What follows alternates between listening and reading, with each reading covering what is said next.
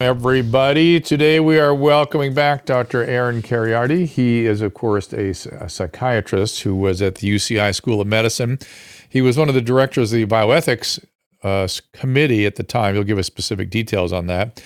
And because he didn't think the vaccine policies was particularly ethical, he was eventually dismissed from his job there after years of teaching at the highest level. And he's presently director of the medical ethics program. California Department of State Hospitals. He has worked with the Wall Street Journal, Washington Post.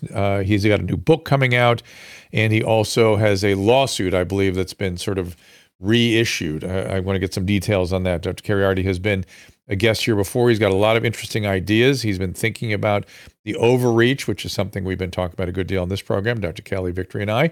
His new book, as you just saw up there, it is called The New Abnormal, The Rise of the Biomedical Security State, is available now. I suggest you read it. His story is hair-raising, and we'll get into it right after this. Of course, we're out there on Twitter Spaces to take your calls as well. Our laws, as it pertains to substances, are draconian and bizarre. The psychopaths start this way. He was an alcoholic because of social media and pornography, PTSD, love addiction, fentanyl and heroin. Ridiculous. I'm a doctor, for Christ's sake. Where the hell do you think I learned that? I'm just saying, you go to treatment before you kill people. I am a clinician. I observe things about these chemicals. Let's just deal with what's real. We used to get these calls on Loveline all the time. Educate adolescents and to prevent and to treat. If you have trouble you can't stop and you want to help stop it, I can help. I got a lot to say. I got a lot more to say.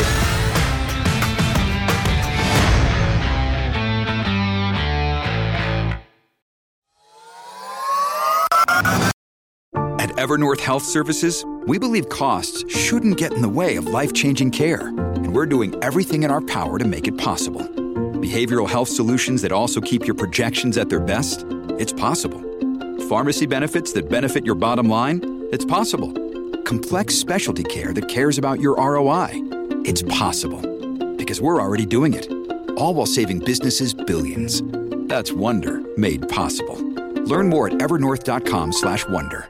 Many of us have those stubborn pounds that seem impossible to lose, no matter how good we eat or how hard we work out. My solution is PlushCare. PlushCare is a leading telehealth provider with doctors who are there for you day and night to partner with you in your weight loss journey. They can prescribe FDA-approved weight loss medications like Wegovy and Zepbound for those who qualify. Plus, they accept most insurance plans. To get started, visit plushcare.com/weightloss. That's plushcare.com/weightloss. Welcome, everyone. Of course, I'm watching you all on the restream here, checking out your comments, as well as over on the Rumble Rants. There's just a few of you over there, and Jay Hepp wants to know if Dr. McCullough really indeed lose his license. We will talk about that. We are, of course, on Twitter Spaces. I don't know that we're actually going to have time for calls today because Dr. Kheriaty is such an interesting source of conversation. I do want to get right to him. As I said, he's a psychiatrist. He was the director of the program in bioethics, and he is presently doing a lot of other things because he was dismissed from those jobs. Welcome, Dr. Kheriaty. Thanks, Drew. It's always good to be with you. Glad to be back. It is good to have you back. The book is out now, The New Abnormal, The Rise of the Biomedical Security State. I'm sure it's detailed sort of history of what you went through. Give people just a little sketch who may not have seen your other appearances on this program. Sure. So the book was published yesterday, and it just so happens that was the 1-year anniversary of the day that the University of California placed me on unpaid suspension for alleged noncompliance with their vaccine mandate. And a month after that, the following December last year, the university fired me. Prior to them placing me on leave, I had challenged the university's vaccine mandate in federal court on behalf of people like me who had natural immunity, who had already recovered from COVID infection. That case, by the way, Drew, is still in federal court at the appellate level. The university dismissed me before the district court judge had weighed in on the case or made a ruling. So they didn't let any grass grow under their feet. And actually, about a month ago, the CDC finally came around to catching up with the science on natural immunity and perfectly endorsed with its new guidelines, my central argument in the case, which is that we should no longer and shouldn't have in the past discriminated between the vaccinated and unvaccinated populations for two reasons that the CDC cited. First, natural immunity or infection-induced immunity is robust and durable over time, and over 90% of Americans now have had COVID, whether they were vaccinated or unvaccinated. And the second reason, which I cited in my lawsuit, is not news. Pfizer recently admitted this, but this has been known from the very beginning, is that the vaccines did not prevent infection and transmission. So the whole argument that you should get vaccinated for the sake of other people, even if you personally are not going to benefit, that may have been true if we had a sterilizing vaccine that stopped infection and transmission. But we knew very early on during the vaccine rollout that these available vaccines for COVID could not do that. So that's where my case is currently. And the book does detail my fight with the University of California in Chapter 2.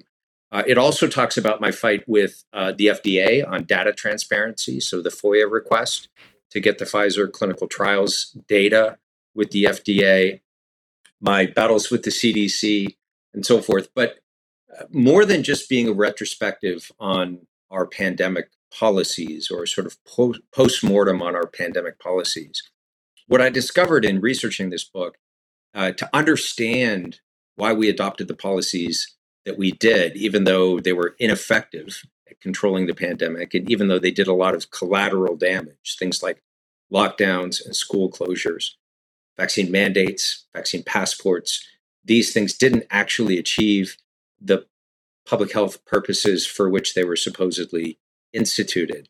And yet they stayed in place for a long time. The University of California still has their vaccine mandate in place, in spite of the fact that it contradicts the latest CDC guidelines, which was their only defense a year ago. We're just following the CDC. I don't know what their defense is now. So the question naturally arose for me, well, if the purported public health justification is not holding up, then what really motivated these misguided policies? And I discovered that you have to look at the broader economic interests. You have to look at the broader political interests that were at work to really understand what happened. And the other thing that I discovered is that the whole infrastructure of that was rolled out during COVID, what I call in the subtitle the biomedical security state, is still in place, just waiting for the next declared public health crisis. And specifically, what I mean by that term, the biomedical security state, is an increasingly militarized public health apparatus that's actually been in the works for about 20 years, really manifested in the last 3 years during the COVID pandemic. But it has a history that goes back to really the months and years following 9/11. So an increasingly militarized public health. The second element is the use of digital technologies of surveillance and control to monitor and control large populations. The QR code-based vaccine passport being sort of one sign of that aspect of the biomedical security state. And these two things, a militarized public health, digital technologies of surveillance and control, are backed up by the police powers of the state. And again, even though some of the specific COVID-related policies that I criticize in the book have been rolled back, there are serious proposals in place to redeploy them to address other crises and other issues that are being redefined as public health crises. Climate change is a good example of that. Even before the pandemic, if you read the headlines carefully on climate change, you see, and again, regardless of your position on climate change or your policy views on climate change has been redefined from primarily an environmental issue that's about ecology to a public health issue. It's been reframed primarily in terms of its harm to human health.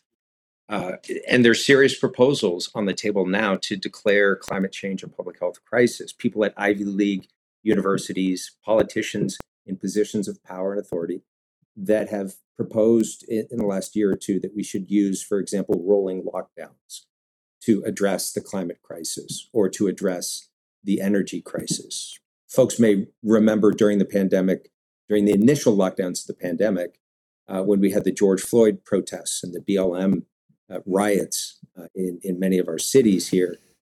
1,200 public health officials came out with this public letter claiming that racism was a public health crisis.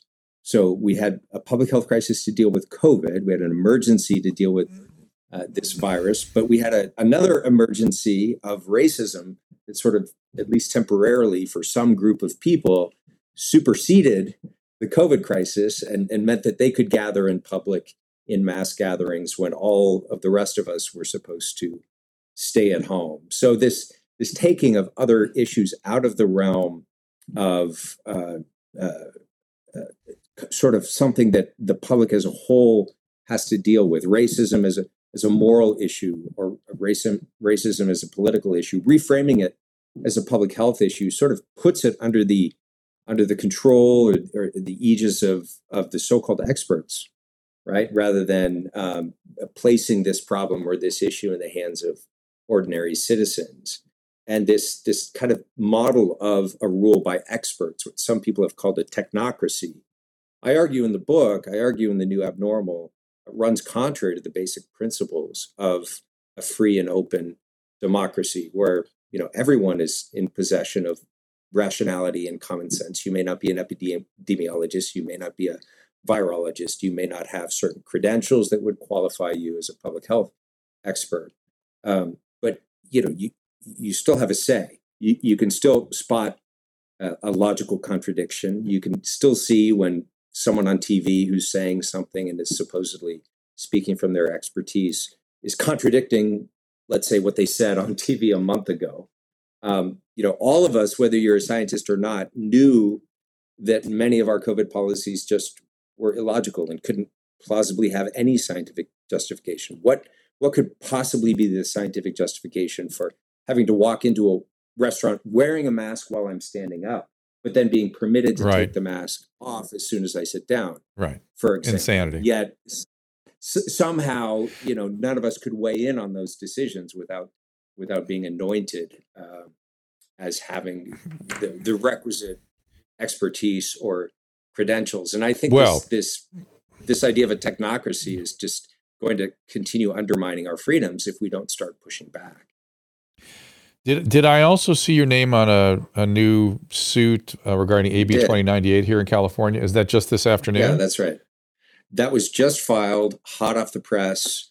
Just got the press release from our lawyer at the New Civil Liberties Alliance a few hours ago, actually. So this was a case, we may have discussed it last time I was on, I don't recall, but the California legislature passed a law and Governor Newsom signed it recently, basically empowering the medical board to discipline, including potentially removing the medical license of any physician who contradicted the quote unquote current scientific consensus. No, the word is standard of care. The word is standard of care that they used.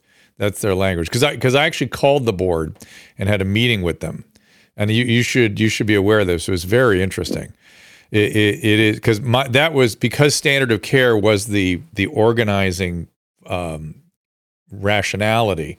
Because I've had to fight the standard of care in medicine many times, whether it was overprescribing of opiates or using ice picks for psychosurgery standard of care has been horrific many, many times. And I've had to stand up to it, and I've been crushed by bureaucracies for doing so. Yeah. And no apologies or thank yous, 10 years later after fighting it for years. At least I don't get the lawsuits that the Walmart is getting today, for instance, which they did not stand up to any of this. I did.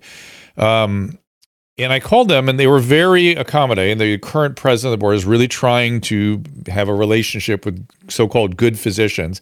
They're very focused on far outlying physicians.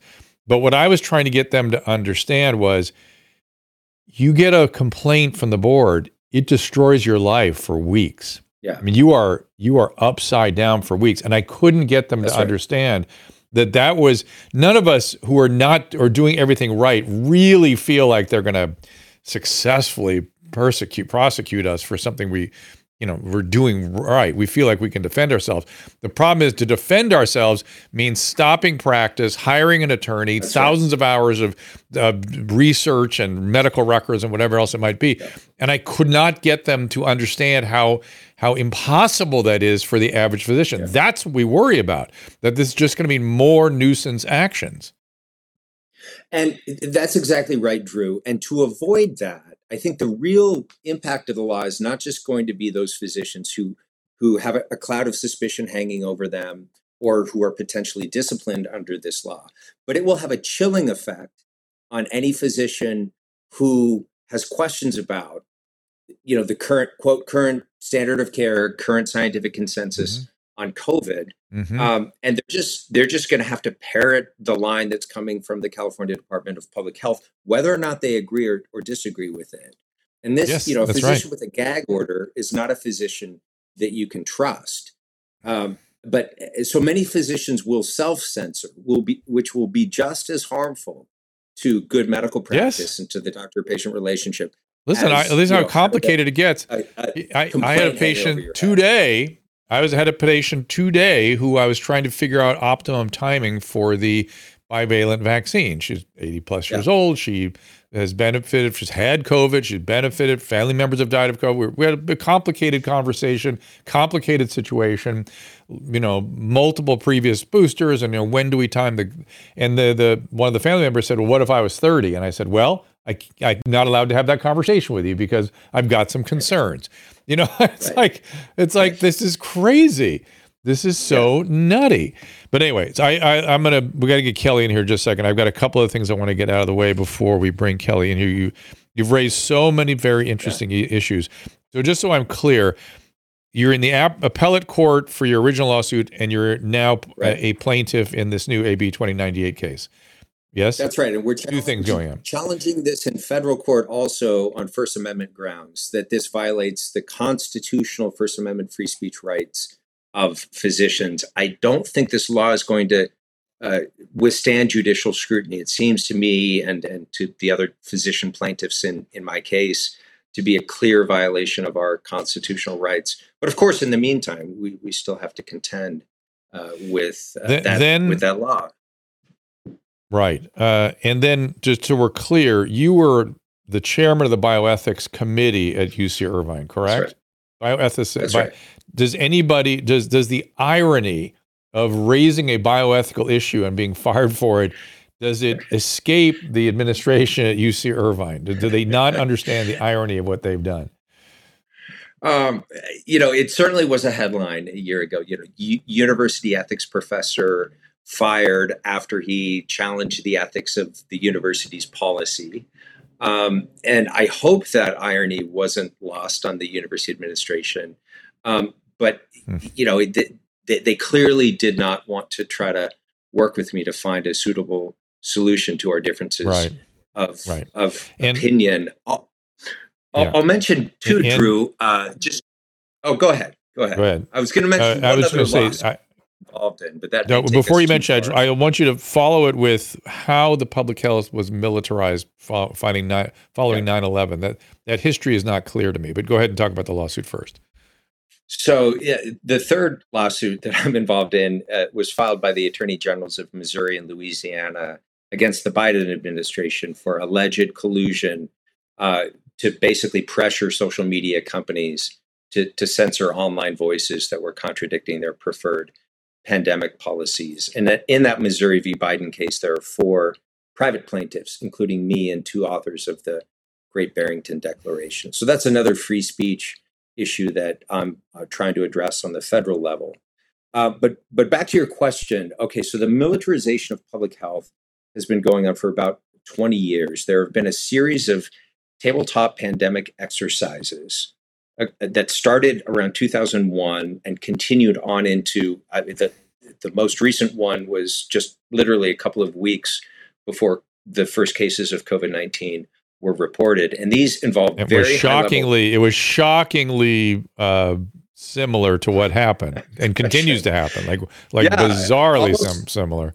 Enough to turn anyone into a tinfoil hat conspiracy theorist, because it was literally about a coronavirus. outbreak that killed millions of people around the world. It was quite uncanny. And that there was a vaccine problem that caused myocarditis. Right. It was all these things. It was like, oh my God. That's right. So, it was, gosh. It's wild. So I describe Event 201 in the book, and this is all publicly available information. You can watch this whole tabletop simulation on YouTube. But that was the latest in a whole series of these things that's been occurring for the last 20 years. And every one of these simulations, which involves high-level government officials, high-level national security officials. So Avril Haines, who's now the head of all of our national security agencies, participated in Event 201. The former director of the CDC has participated in many of these things as well. And all of these basically end with the takeaway point is we need increasing levels of authoritarian control over the entire population. We need to be able to control the flow of information through everything from censorship to internet shutdowns, which some countries resorted to during COVID. And we need a coerced all of them end with a coerced mass vaccination campaign where the right of informed consent, the right of informed refusal is denied to people when it comes to the vaccine. And so all of these are pushing in the direction of increasing use of digital technologies for the surveillance of entire populations, which happened during COVID. Again, this is not conspiratorial. Vice broke the story a couple of months ago that the CDC has been extracting track and trace data from phones without the consent of the users. And that data, which is supposedly anonymous, researchers at Princeton showed it can very easily be de-identified with only, or de-anonymized rather, that specific individuals can be tied to the specific data points in those large bulk collections. So these new levels of intrusion on our privacy, new levels of control over large-scale populations, these have been gamed out actually for the last 20 years, and they were first kind of tested, you could say, on a mass scale during COVID with lockdowns, vaccine mandates, vaccine passports that we saw over the last few years. But the plans for this, as I dug into the research, I realized that this kind of biosecurity model of governance started percolating shortly after 9/11 and really gained steam in the last 10 years and then kind of manifested publicly during the pandemic. And as I said, the infrastructure is all still in place. We have proof of concept testing that most people will accept these measures if they're sufficiently afraid, or if the perceived crisis is severe enough. And so the book, the New Abnormal book, is really about where this is going to go next. I talk about some of the next steps that we're starting to see. Hold on that. I know Dr. Victory will be very interested in that. And I'll just make a comment before we go to break. It's so interesting to me that, bioethics was a theoretical experience or theoretical pursuit, academic pursuit for you. Who knew you were going to have to live it every moment of your professional life, both in a courtroom and in terms of writing books and living a certain kind of life. Susan, you want to comment on that? Yeah. Also, we're having a little tech problem with his earbuds. We'd like you to. Okay. Caleb's going to text you on the break because it's making a little clicky noise. Yeah, no problem. I can try. I think I might have some. All right, hold on. Well, no, stay put. Caleb will text you. We'll take a little break. Or talk to him on the phone. And we'll be back with Dr. Cariotti and Dr. Kelly Victory after this. Great. Consumer price index yet again going up. Stock market in turmoil. What's our government doing to quell the surge of inflation that is gutting American families? Oh yeah, they're spending more money and adding to the burden. Don't bury your head in the sand while your savings get decimated. It's time to do something about this. Visit birchgold.com/Drew. Now, I don't give investment advice, but you can visit birchgold, BIRCH, gold.com/Drew.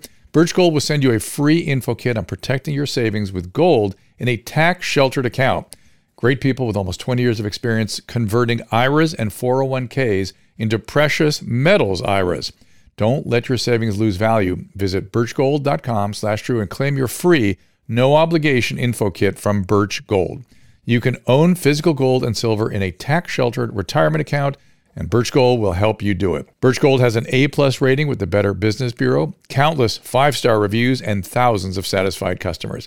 Check them out now. Visit birchgold.com/Drew and secure your future with gold. Do it now. For a long time, I've been talking about the holy grail of skincare, Genucel, and the amazing results that both Susan and I have seen. I'm a big fan of Genucel's Silky Smooth XV. It's a moisturizer soaked right into my skin instantly, and with its immediate effects, I saw fine lines and wrinkles visibly disappear within 12 hours. Susan loves Genucel's vitamin C serum, infused with the purest vitamin C, absorbs to the deepest layer of the skin thanks to Genucel's proprietary skincare technology. I am a snob when it comes to using products on my face. The dermatologist makes a ton of money from me. But when I was introduced to Genucel, I was so happy because it's so affordable and it works great. I was introduced to the Ultra Retinol Cream, which I love at night. All the eye creams are amazing. People notice my skin all the time, and I'm so excited because it's actually working. And right now, Genucel has bundled my favorite products and Susan's for you to try today for up to 60% off retail pricing. That's right, save up to 60% on my favorite Genucel products today. Just go to Genucel.com/Drew to see what's in our bundles and receive an extra 10% off at checkout when you enroll in their personal concierge at checkout.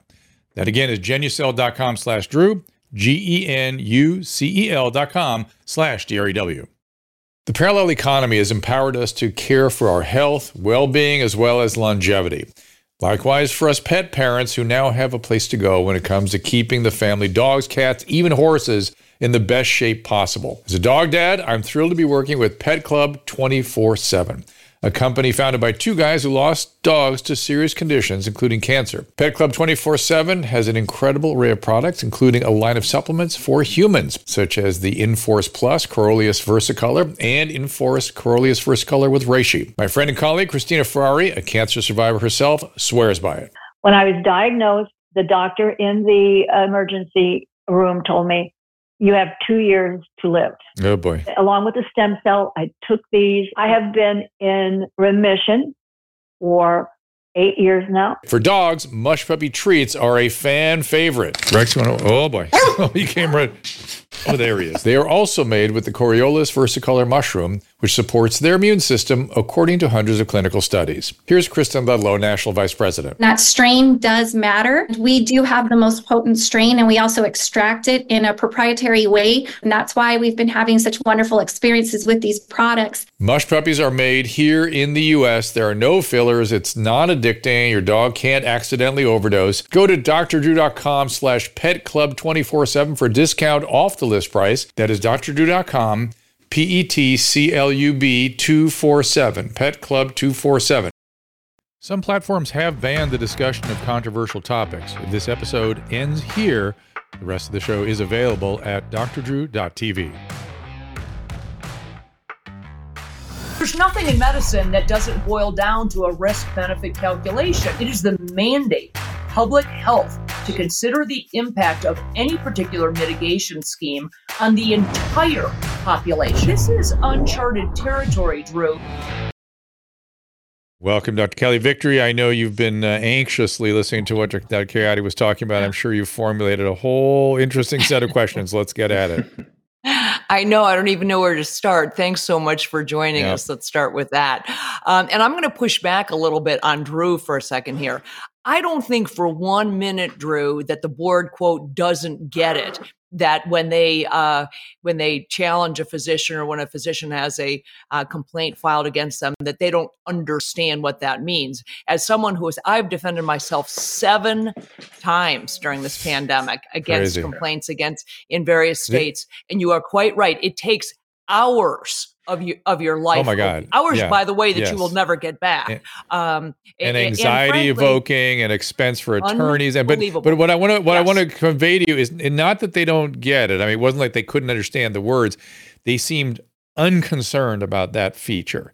They were just focused on we're getting bad doctors, so don't worry because you're not a bad doctor. It's like, no, that's not the issue. All us good doctors, all of us are worried about the time spent with these complaints, and you've created an environment where this is going to escalate. I suspect that they know and that's part of their method.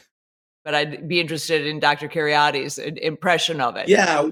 Well, look, here's the other issue that's, I think, very much related to this and related, Drew, to your conversation with the medical board, because when he signed the law, Governor Newsom did something unusual. He actually appended a kind of commentary trying to reassure physicians that, look, this is only going to be for the fringe crazies that are, the implication was, you're telling your patient to swallow bleach to take care of COVID, then you're going to run into trouble with the medical board.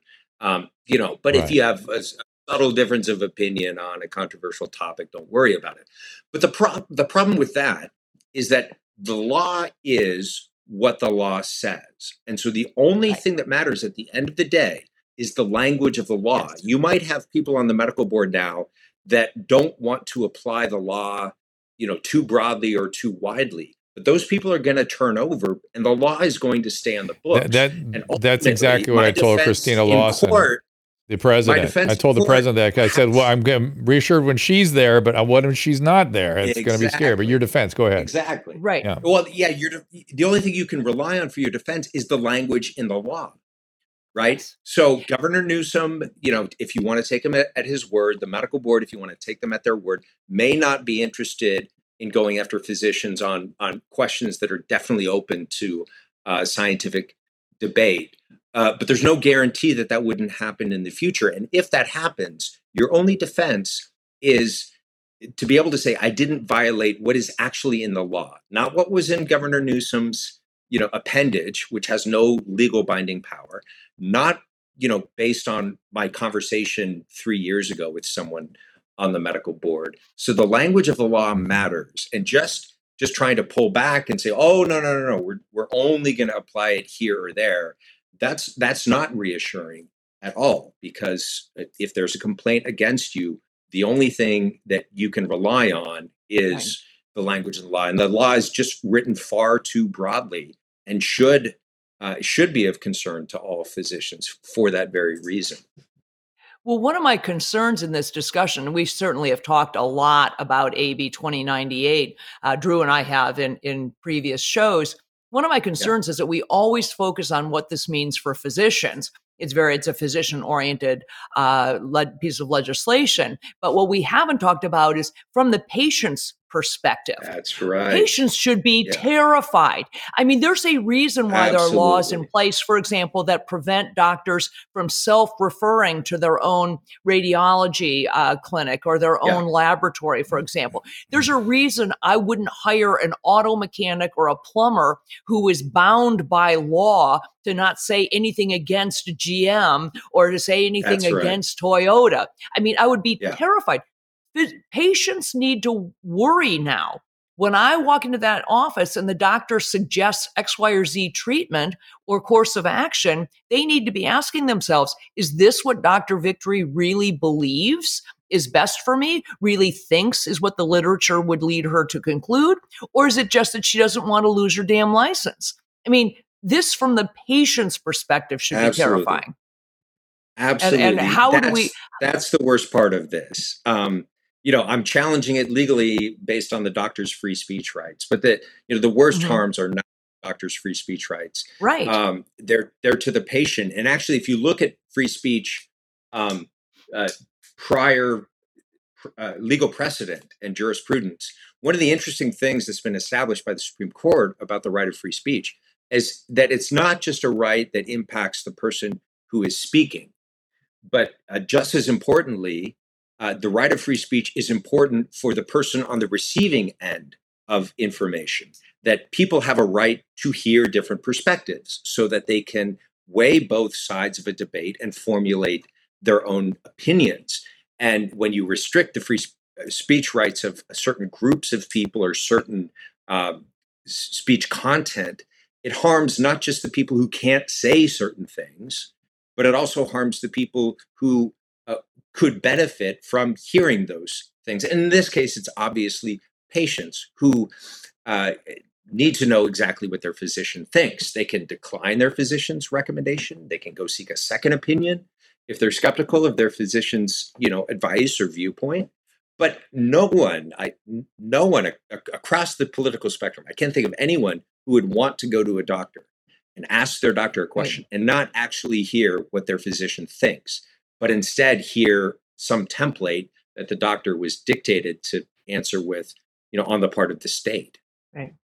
No, yeah, you quoted exactly my position. I was the first co-plaintiff with President Trump in his class action lawsuit against big tech. I was permanently banned from Twitter, YouTube, Facebook very early on. And my contention was exactly that this is not just about Dr. Kelly Victory's right to free speech, but more importantly about the rights of everyone to hear what I have to say and to hear alternative opinions. That's right. Drew and I, really the basis of these Wednesday shows with Drew was to provide a platform originally for me and then for others who have been mercilessly censored, derided, ridiculed, marginalized, because we really benefit. And in the past, robust, vigorous debate was the cornerstone of medicine. We relied on it. And this is the first time, at least in my career of 30 plus years, that I can remember that not only wasn't lauded, but was actually shut down.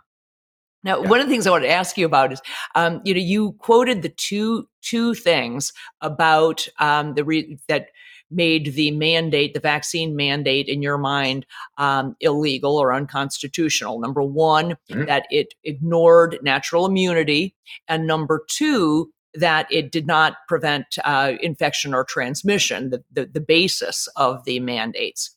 What you didn't talk about, and I don't know if you do in your book, is the ethics of it, the issue that based on the Nuremberg Code, we cannot compel or mandate someone to participate in an experiment. And as of today, November 2nd, 2022, all of the vaccines available in the United States remain experimental. They are not FDA approved. So talk about that from a bioethics perspective. We're forcing somebody to participate in an experiment. How is that not a violation of the Nuremberg Code? Yeah, thank you for that question, Dr. Victory. I do talk about that in The New Abnormal. In fact, the prologue to the book begins by saying, this book is about our future, but I start with a cautionary tale from the not too distant past. And the title of the prologue is Nuremberg 1947. Which details the eugenics movement. People typically think of Nazi Germany with the eugenics movement. Most folks are not aware that forced sterilization and other violations of informed consent started in the United States and Great Britain in the early 20th century and was only later in the 20s and 30s exported to Germany, which copied laws in the United States, the forced sterilization laws in the United States. So I described the eugenics movement and what it led to in the United States, Britain, and eventually in Germany. And then the world reacted following World War II with the Nuremberg trials, which included the Nazi doctor trials. And one of the key things to come out of those trials and the public hearing on the gross abuses that occurred was the Nuremberg Code, which most people have heard of, few people have read. I do encourage listeners to go do a search and read the Nuremberg Code. It's a short, 2-page document. It's not long, it's not complicated. But the very first principle articulated there, the bulwark against the kind of abuses that we saw in under Nazism and in the eugenics movement elsewhere. The first principle articulated is the principle of informed consent. That adults of sound mind have the right to decide what medical interventions they will accept or refuse, and have the right to decide whether or not to participate in research, whether to be a subject in an experiment. And as you said, under our own federal law's definitions, these vaccines are still experimental because they're approved only for emergency use. The Pfizer vaccine community that was given provisional FDA approval is still not available in the United States. Yes, that was the key issue in in my deciding that I needed to challenge vaccine mandates. My legal case, I focused on the issue of natural immunity and this sort of empirical argument that I articulated earlier, because I think that was an issue that we could win on in the courts. But the deeper and more fundamental issue was the fact that the right of informed consent had been completely just tossed overboard during the pandemic. And I think that's an enormous mistake. And the pandemic was an opportunity to reaffirm the central doctrine in Nuremberg that people have the right to decide whether to be part of an experiment. They have the right to decide what medical interventions they want for themselves or for their children who are not old enough yet to give consent. Well, I think that this is it's a critical issue to me. Obviously I've been fighting the mandates from the beginning, but if people look back to the Nuremberg trials, I mean, there were, 7 physicians hung after Nuremberg. That's I mean, right. there were, this was death penalty This stuff. is serious. So so the question is really, when we get to the issue of if you put on your psychiatrist hat, how does the world ever heal from this egregious debacle? Everything from just the horrific handling of the pandemic itself to the kinds of censorship and canceling, and people like you and the thousands of military people who lost storied careers because they chose to make their own decision. How do we hold them accountable? Without accountability, I would submit there will never be healing. Do you think we will end up going down the road of a Nuremberg 2.0? We lost Dr. He just Kheriaty. disappeared. I don't know if we lost. Yeah, I think I saw him press a button. Funny, we had a big. There, you're back. We had a big power outage in my office today. I was wondering if it was something that got dimmed. I always think it's the NSA. I want to add a code. Susan thinks so too. I want to add a code to what you just asked, and just to tag it, because we framed it as you as a psychiatrist. We've not talked about mass formation or mass formation psychosis, as it's sometimes called, right, and its role in all of this. Is there something there that also must be done to get us all the way out and through and seeing things clearly, Dr. Kheriaty? Yeah, so on the mass formation question, we have to work at overcoming our fear. We know that fear was deliberately deployed by governments using highly refined techniques of wartime propaganda to deliberately increase the level of fear in the population as a method to try to increase compliance with public health directives. This is very well documented. Oh my God! Laura Dodsworth, do you have that documented somewhere? Written books about it. Well, Laura Dodsworth, please tweet it out. In Great Britain, wrote a book on this. Actually, the title is escaping me at the moment, but there were at least 2 books, very well documented, credible books from credible sources describing kind of how this happened. And so, happy to send those references later. So, there's a lot that needs to be done in that regard to help people who are still living under a cloud of fear to be able to relinquish that fear and start thinking clearly again. Because I can say as a psychiatrist, if you're paralyzed by anxiety, you're not going to be able to think and reason clearly. That was done to make people more pliable and more easily kind of manipulated, and to get people to obey public health orders. But it should be obvious, hopefully, to folks that there's huge ethical problems with governments behaving in that way. And back to Dr. Victory's question about accountability. Do we need another Nuremberg trial? Well, I think there were some people who acted deliberately in bad faith, and in some cases, perhaps even violated the law. And certainly, if you broke the law as a public official, you should be held accountable, and you should go to jail for that. There was an article published a day or 2 ago in The Atlantic that's received a lot of attention this week, talking about amnesty after the pandemic. Let's just sort of stop fighting about COVID and stop blaming people and just kind of move on. And while I'm sympathetic to proposals to reconcile and to heal, I mean, certainly there are a lot of people that are wounded out there. There are people that are divided. There are broken relationships, broken family relationships, friendships that ended over disagreements about COVID policies. And so we're living in a culture and a society that needs healing, that needs reconciliation.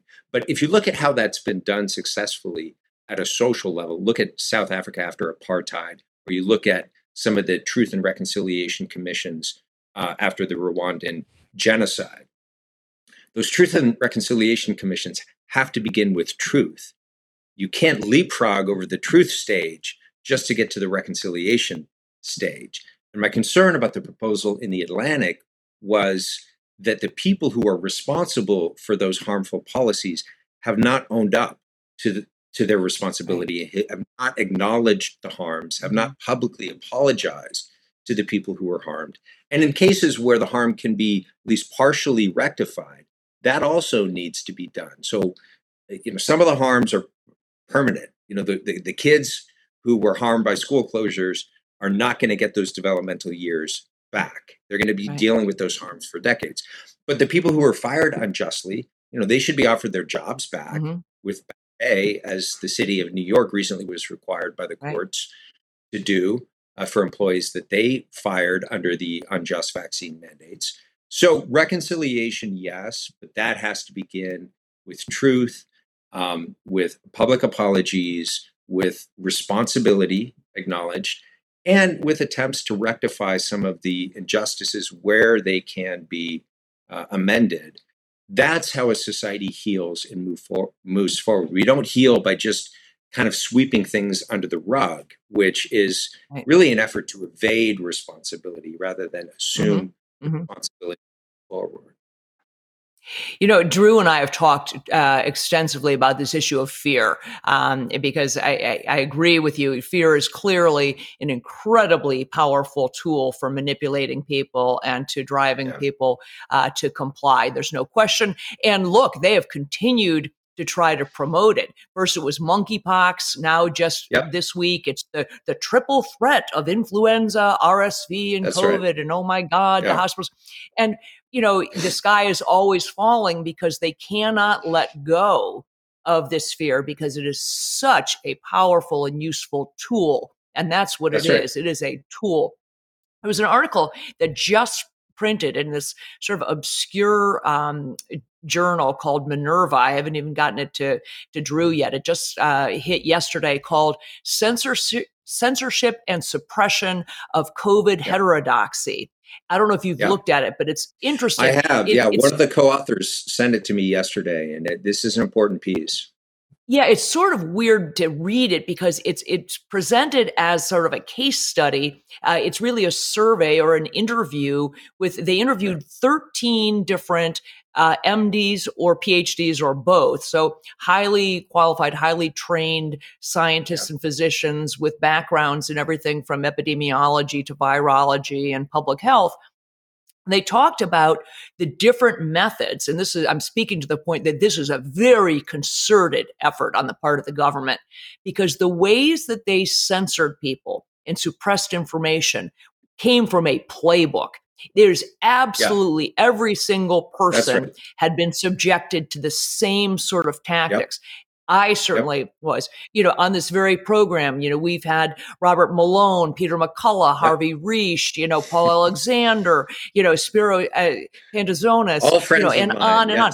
All of these people, and mine too, and people who every one of us has been subjected to the same thing. It's not just suppressing you on Twitter. It's the smear jobs in the press. That's right. It's publishing heinous things about you. It's trying to suggest that you're a whack job or a conspiracy theorist, that you're evil, that you've got to believe that this is coming from a playbook.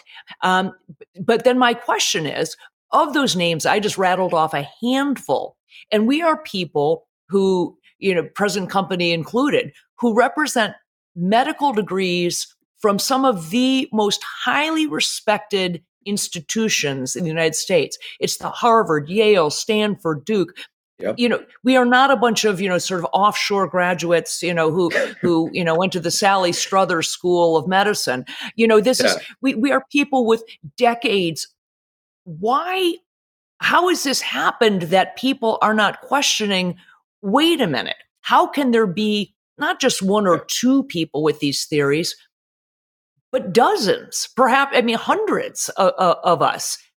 And no one's questioning why we all kind of have come to the same conclusion? What's that about? Well, a big part of the problem is just the control of the flow of information, as we talked about before, with the suppression of free speech. My other lawsuit, which alleges that the federal government was dictating to social media companies, down to the level of, why haven't you kicked off this person from your platform yet? Mm-hmm. And then Facebook or Twitter coming back and saying, "Oh, don't worry, we'll toss that person," in response to your directives. And arguably, there's legal arguments that private social media companies can censor and deplatform people. Even that's debatable. But inarguably, no one doubts that the federal government cannot do that and cannot suborn social media companies to do its bidding. That's a clear First Amendment violation, if ever there was one.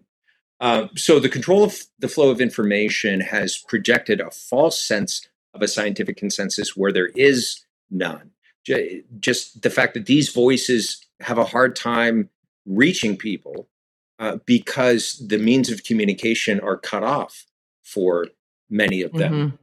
I also talk in the book about the way in which many of our public health institutions and the institutions of science and medicine have been captured by the very interests that the CDC, FDA, NIH were meant to regulate. For example, we know that the NIH gives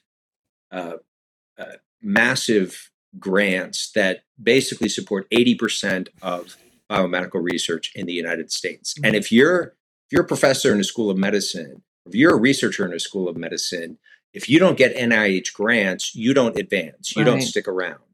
So, but what you have is a very small number of people at the NIH who control that funding. Anthony Fauci, of course, being one of the people in that kind of cabal.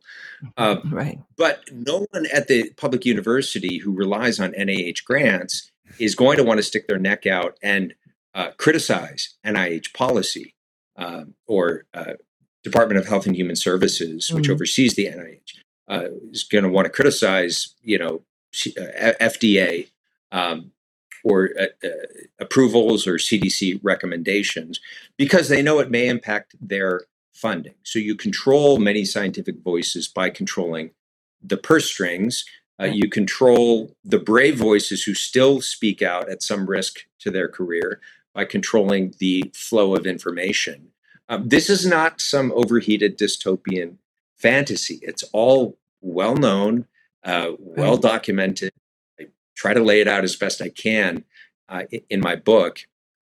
I think there's a need for very deep-seated reform of our public health agencies to remove these obvious conflicts of interest. I mean, starting with the fact that the NIH co-owns the patent on the Moderna vaccine. Right. So they literally, and individuals within Anthony Fauci's division, literally get money, every month from the sale of that vaccine. This is not a group of people that's going to be objective. When there are dissident scientists that are critiquing that vaccine-related policy. Well, there's absolutely no question that the money is a huge, huge driver, and I don't think anyone disputes that. We are just starting, I think, to get our arms around really just how deep that goes with those institutions. Bobby Kennedy and I, and we discussed it with Drew. He really has tried to expose some of that really deep corruption that way predated, by the way, the COVID pandemic. This has been something that's been going on for probably 50 years. Yeah. But one of the things that Drew and I have also talked about quite a bit, and I'd love your take on it, is there's been a perhaps subtle, maybe not so subtle in the last 2.5 years, change in the philosophy of medical education, absolutely public health education. I have a deep background in public health from places like Harvard. And there's a real change in how they are educating young physicians, what their focus is on, their just reliance on equity. And so what's how does that play into how this whole thing was allowed to happen in your mind? Yeah, sad to say, medical education has become more and more influenced by ideologies that have very little to do with science and medicine. It produced a kind of closed-minded thinking that is inimical to scientific inquiry. Science and censorship are absolutely incompatible.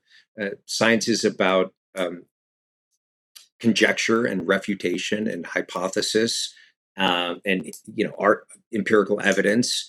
You put a group of real scientists or thoughtful physicians together in a room, and they'll argue endlessly about the subtleties of these findings or the methods of that study or the upshot of the research in this question as a whole. That's good science, is characterized by ongoing debate, open-ended conversation, always an openness to new data. But we're training physicians to think algorithmically.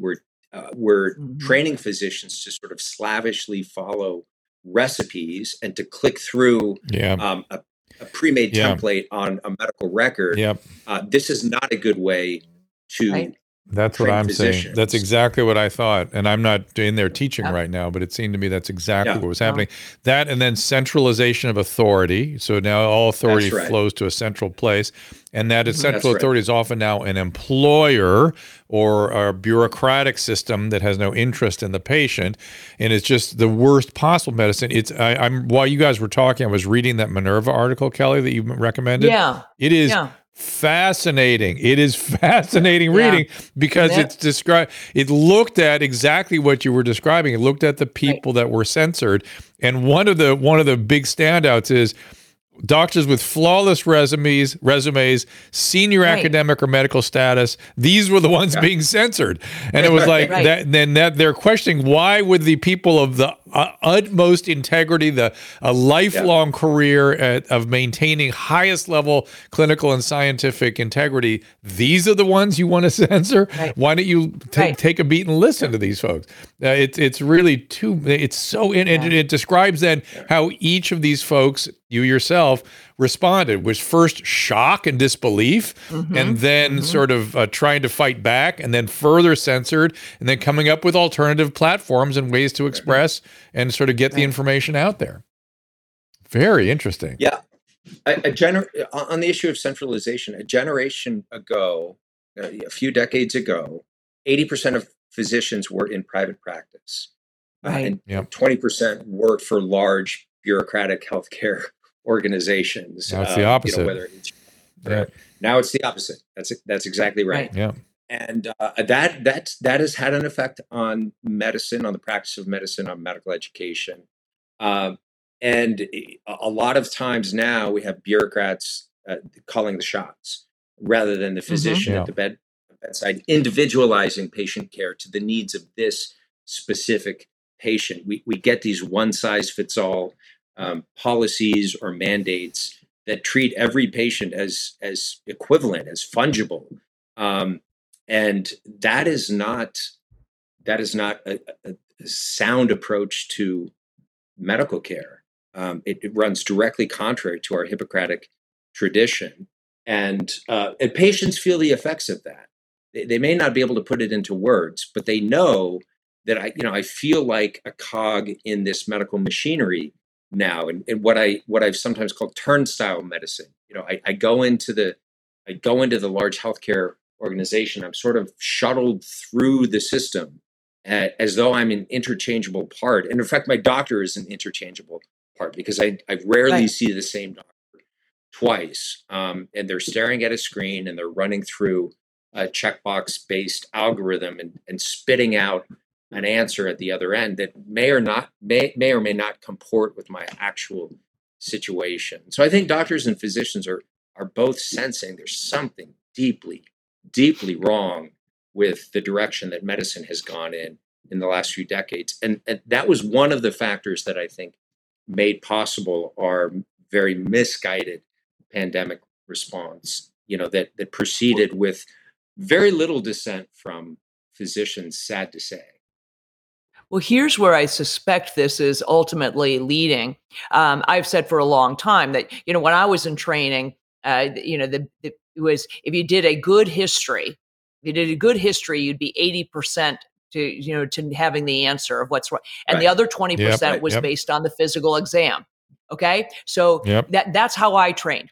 Today, fast forward 30 years, they don't even do a physical exam. They want the CAT scan, the MRI, Right. the lab results. just Right. Just order a bunch hand it of to them. tests They don't even just indiscriminately. order a bunch Yeah. of tests. Exactly. Yeah. And then document it all in check boxes. An electronic medical record, frankly, is a fancy billing template, is all it is, because it generates, as you know, a horrific Yeah. accounting of what really happened during the interaction with the patient. It's really That's just right. primarily for billing. So, and then on top of it, now you add in things like AB 2098, where essentially you could say to the patient, you don't need to go to see the doctor. Here's the pamphlet from the CDC and the FDA. Right. Here's the approved. Here's the approved set of things. Just look it up. Why do Yeah. you need to even see the doctor? And this has been going again for a long time. And there are other components to it. The addition of physician extenders, saying you don't need to see the Yeah. doctor, you can just see the PA, that's enough. And you can talk to the nurse, you don't actually need to see the doctor. So what I think is that this is probably a bigger picture of essentially, making the whole medical industry, or physicians at least, our component of it, obsolete. We really will be a luxury and a thing of the past, other than for the top 1% of the population that can afford to hire you as your concierge doctor on the side. You made a comment, I think it was on a tweet that you posted about them trying to tie together the medical complex as a driver of climate change. There was something about that. Yeah. I saw your Let me tweet and I explain thought, that one. yeah, please.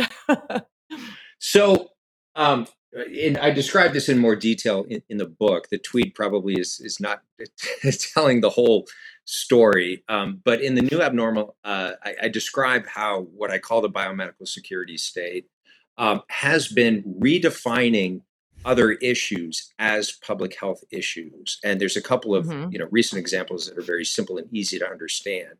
Over the last few years, even starting prior to the pandemic, climate change started. If you read the headlines on climate change, the way in which it's presented to the public, and bracket for a moment, or any differences of opinion we may have on climate change, climate policy, whatever, regardless of your views on the issue, climate change has been redefined from primarily an ecological or an environmental issue to a public health issue. It's now presented primarily in terms of health harms to human populations. And now we have serious proposals from Ivy League academics, from politicians who are in positions of power, to use things like rolling lockdowns to deal with the climate crisis, or to deal with the energy crisis. People may remember also in the first year of the pandemic, during the first lockdowns, there was a group of 1,200 public health, quote unquote, experts who published a public letter declaring that racism was a public health emergency. This was during the mass gatherings, the protests following the death of George Floyd, and the associated BLM riots and so forth. Again, regardless of your views on how to address the issue of racism, very interesting to note that there was this effort, this push to reframe racism from primarily a moral issue or a social and political issue to a public health issue. Well, what happens when you take these issues and these debates out of that realm and you put them in the realm of public health, and suddenly they become something for the technocratic experts rather than ordinary citizens to try and address. And so what I suggest in the New Abnormal, and I try to provide those and other examples to illustrate this, is that we've developed a model of governance that relies on jumping from one declared emergency to the next. And COVID demonstrated that the declaration of a public health emergency is the most effective and efficient way to engage in this sort of crisis management model of governance. We're still operating under a state of emergency for COVID at the federal level. President Biden announced a month or so ago on 60 Minutes that the pandemic was over, which was true. In fact, it's been over for quite some time. But his advisors immediately panicked and said, no, you can't say that. Why were they so panicked? Politically, it would be useful to say that coming up to the midterm elections. You'd think you want to reassure people that we're through the worst of it. But the reason they didn't want him to say it out loud is that if that's true, then it means there's no longer any plausible justification for the declared state of emergency at the federal level. And under a declared state of emergency, the president gains 128 additional extra constitutional powers that he will have to relinquish if there's no longer a COVID emergency. Likewise, at the state level, in my home state here in California, we're still operating under a state of emergency declared by the governor. The governor gains additional powers he wouldn't otherwise have. And so I think one of you mentioned earlier in the show here that they're casting about for a new public health threat to latch onto in order to continue operating under this crisis mode, this state of emergency mode. And that is the political logic of what I call the biomedical security state. It needs this series of ongoing crises in order to advance its aims and maintain these additional controls over large populations. Yeah, we're going to have to kind of head towards. Yeah, I do too, okay. And I think we're going to have to kind of head towards wrapping up and encourage everybody to read the book. We don't give it all up here right on the stream, but go ahead, Kelly. I was going to say another thing that I would throw into your bucket of issues that have been re-identified as public health issues would be the gun violence. They've tried very hard to make active shooters and to take it out of, the reason that we can't just keep our Second Amendment right to bear arms is because it's a public health issue, don't you know? And so I agree with you. It's politically expedient for them to do that. Well, I will wrap us up. I am really looking forward to reading the book. I think it's fascinating, the premises you're laying out. And certainly there are things that Drew and I have been talking about for a long time. So I appreciate you putting it on paper. Thanks a bunch for being here with us. And I'm happy to see that you're still on Twitter. I don't know if I will apply to get reinstated now that Elon Musk has promised to free the bird. I don't know even what the procedure would be to do that, but perhaps I will. $8 a month. I hope you can get back on. Yeah, I sense a change already on Twitter. My following is growing much faster now that I think they changed the shadow banning algorithm, and more people are saying, "Hey, you're back. Thanks for coming back." Well, I never left. Did you ever get kicked off? I didn't. Did you ever get really? I did get kicked off. I figured out how to walk right up to the line without going over it, and so I've managed to navigate Twitter, or they've left me on there because for some other nefarious purpose. I don't know, but whether through what I think. Stupidity. No, I think some of it was there was such a massive, that first year, particularly that first 6 months, there was such a massive panic and impulsivity around the panic that was where people were severely punished for raising their hand and speaking up. That's where things got really super crazy. And those are the people that now need to continue standing up and asking for apologies and people to take account for what they have done and whom they have harmed and why.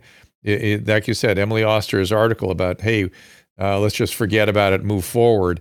You can't. You have to see where the mistakes were made, acknowledge them, apologize for them. And we're still trying to make sense of things, to be fair. And I'm so I don't know what the word is, but the fact that you have to walk the walk of your bioethical training now and how difficult that must be is such an impressive feat that you're literally doing. That is your life now, is walking that on a daily basis. And it's an extraordinary thing to watch. Thank you. No, I appreciate that very much. Thanks for being here. And Kelly? I enjoyed the conversation. Kelly, thank you. Let's do it again sometime. Yeah, we'll do it again. And Kelly, thank you as always for all you've brought to the table here. And I apologize for our peers and the way they treated you. It's just very unfair and very unfortunate for both of you. We have Clifton Duncan coming in, I think, on Friday, Susan. Is that correct? Yeah, Clifton's a good guy. I know. I found him early. Do too. I found him early, and I said, "That's the guy I got to talk to." And he has been on fire lately, and so I thought you got to bring him back around. Yes. And tomorrow, I will just be answering questions. So we will get to Twitter Spaces tomorrow at 3:00 Pacific time, and we will answer your questions there. I promise I will do all the calls I possibly can. Okay, so Kelly, go get some sleep. And Kelly, go. If Kelly has slept the horses and the dogs, across multiple states twice. I don't understand how you did that, but I'm glad to have you back in California. And thank you both. And for everyone else, we will see you tomorrow at 3:00 Pacific Stay time. strong. Keep going. See you then. Thanks, everyone. Right. See you guys. Ask Dr. Drew is produced by Caleb Nation and Susan Pinsky. As a reminder, the discussions here are not a substitute for medical care, diagnosis, or treatment. This show is intended for educational and informational purposes only. I am a licensed physician, but I am not a replacement for your personal doctor, and I am not practicing medicine here. Always remember that our understanding of medicine and science is constantly evolving. Though my opinion is based on the information that is available to me today, some of the contents of this show could be outdated in the future. Be sure to check with trusted resources in case any of the information has been updated since this was published. If you or someone you know is in immediate danger, don't call me, call 911. If you're feeling hopeless or suicidal, call the National Suicide Prevention Lifeline at 800-273-8255. You can find more of my recommended organizations and helpful resources at drdrew.com/help.